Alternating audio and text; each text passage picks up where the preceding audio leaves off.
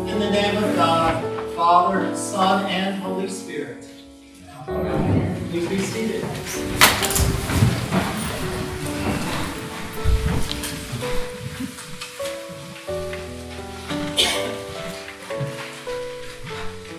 It was a telling point in my vocation while I was on vacation. What in the world does Father George mean by that? Vocation? I'm a priest. Vacation? No one knows that while I'm at the beach. Now, here's what happened. It was about 10 years ago, and I went on a walk on Sunday morning dressed incognito. Shorts, t-shirts, and Jesus sandals. While I was down on St. Simon's Island in Georgia. Again, no one knew who I was. Cool and humid, I was just beginning to sweat. And I saw this Episcopal shield sign that was swinging in the breeze, announcing that in 15 more minutes would be an 11 o'clock Holy Eucharist service. Now, it was almost as if this little angel and this little devil right here on my shoulders, whispering into this ear, then whispering into that. Now, I'm exaggerating here, but it did come down to a point. I can walk on past, or I can go on in. Now, I chose to walk on in. The usher saw me. He looked down embarrassed, and then unenthusiastically handed me a bulletin and mumbled, You got that. He said, it's morning prayer this Sunday because we don't have a priest here.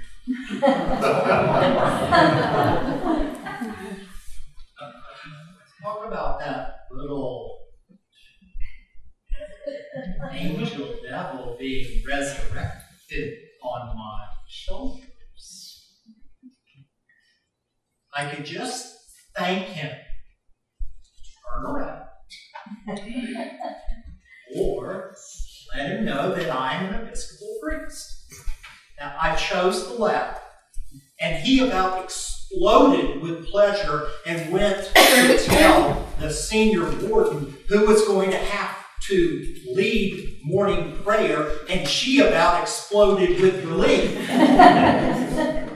Now, I'm going to spare you the details. This was a long time ago. I did actually pull out my driver's license and show them that I'm a priest or some kind of sicko who likes to dress like one. They chose to believe that I'm a priest. Now, relieved, they led me to the vestry room where I began to get vested. And at that point, I looked at myself in the mirror.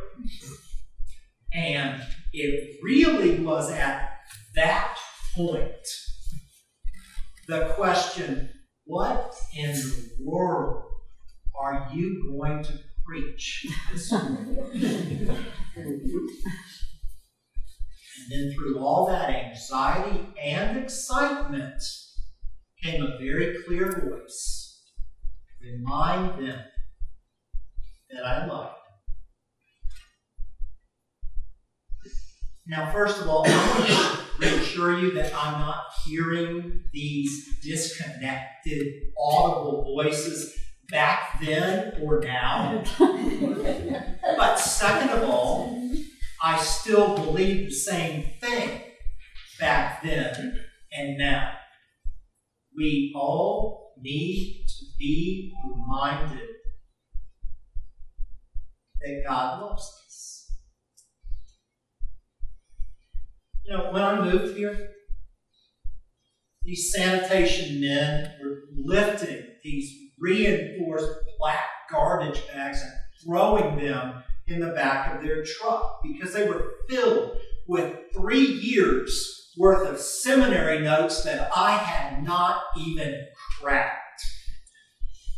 And you're hearing this because this is the time of year that many clergy do reflect on their vocation. I mean, many of us were ordained in January or February for the practical reason it's the only time for the bishop to be able to come and ordain us because it's after Christmas and before Lent.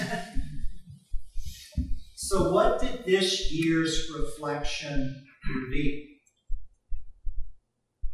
I think that what was true on the fly there, St. Simon's Island, Georgia in 2009, is true in Hayesville, North Carolina in 2019.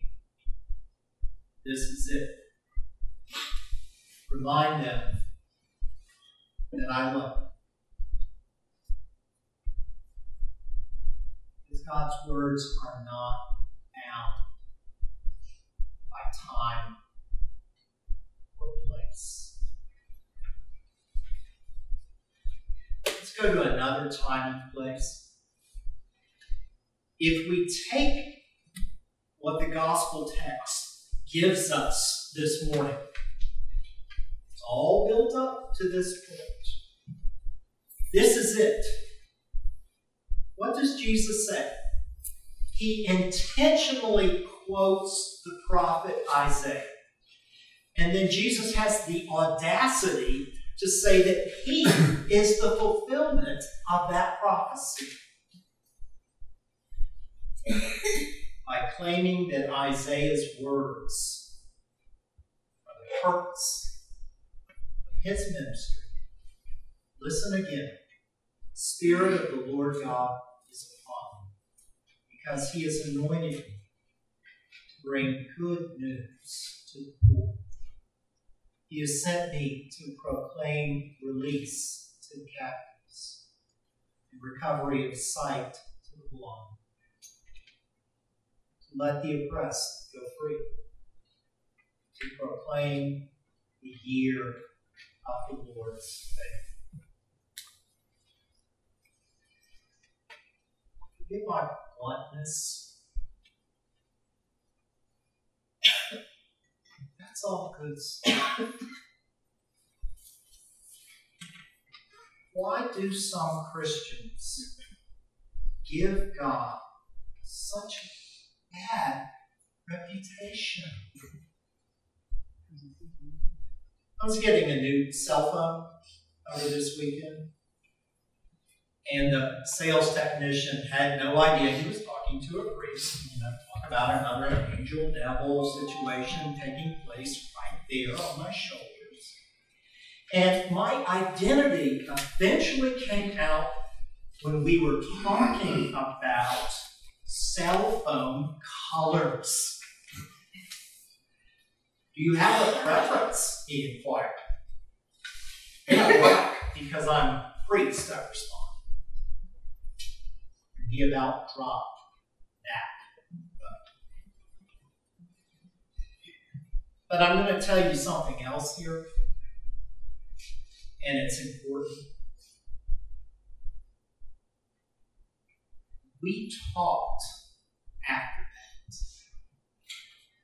And part of what came out in that conversation is he had no idea that God loved him. Because people are God's representatives.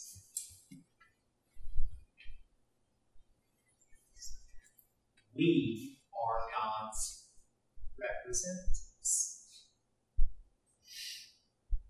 And he said, and I quote you these very words, Father George, you have to understand that you're talking to a heathen here. You know, we all have a ministry cut out for us. Going back even further to another time and place, we hear the Jewish people being overcome with emotion upon their return from exile in Babylon. And after this incredible horror that they had been through, the priest Ezra now reads to them from the law of the people. And those words reminded them that simply and that profoundly that God loved them. You know, when people heard Ezra, the people heard Jesus, people heard George, needed to be reminded of the good news that God loves them. And that's hard for us to believe some of the time, isn't it? Because it's hard to believe that God loves us, loves you, especially when there's so much evidence that sometimes that God has deserted you. Because it's this ageless dilemma. God is all-powerful. God is supposedly all-loving, and then bad things happen to good people. And it just seems that bad things sometimes happen to certain people. Or you can make it personal here and say to yourself internally, it sometimes seems that God loves others more than God loves me, because better stuff seems to happen to them.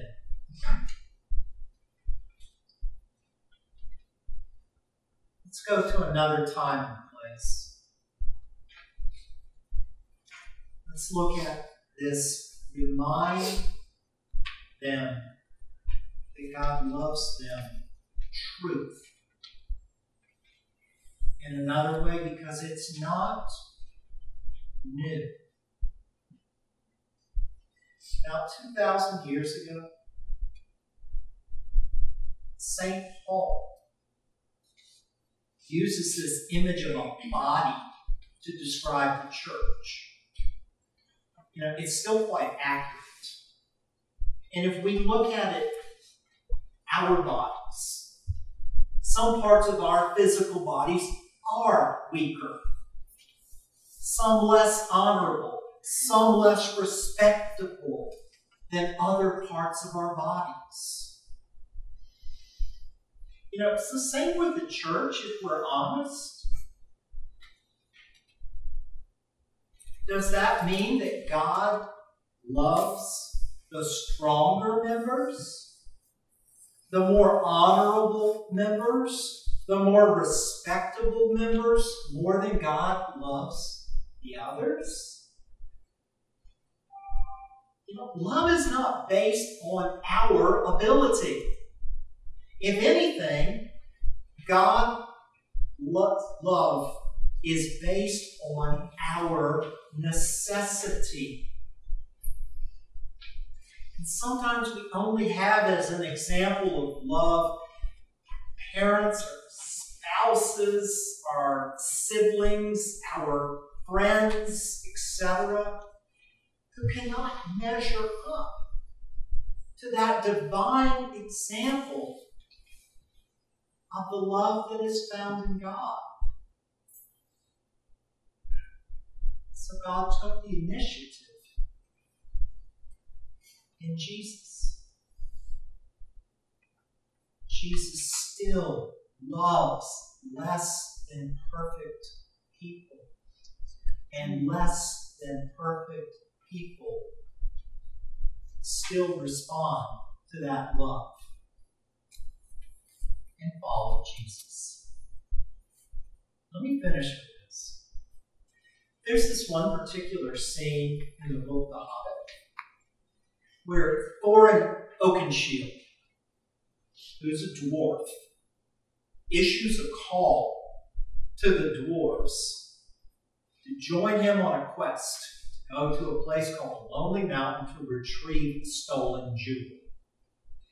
And out of the thousands of dwarves who are personally invited to go on this quest, only 12 respond positive.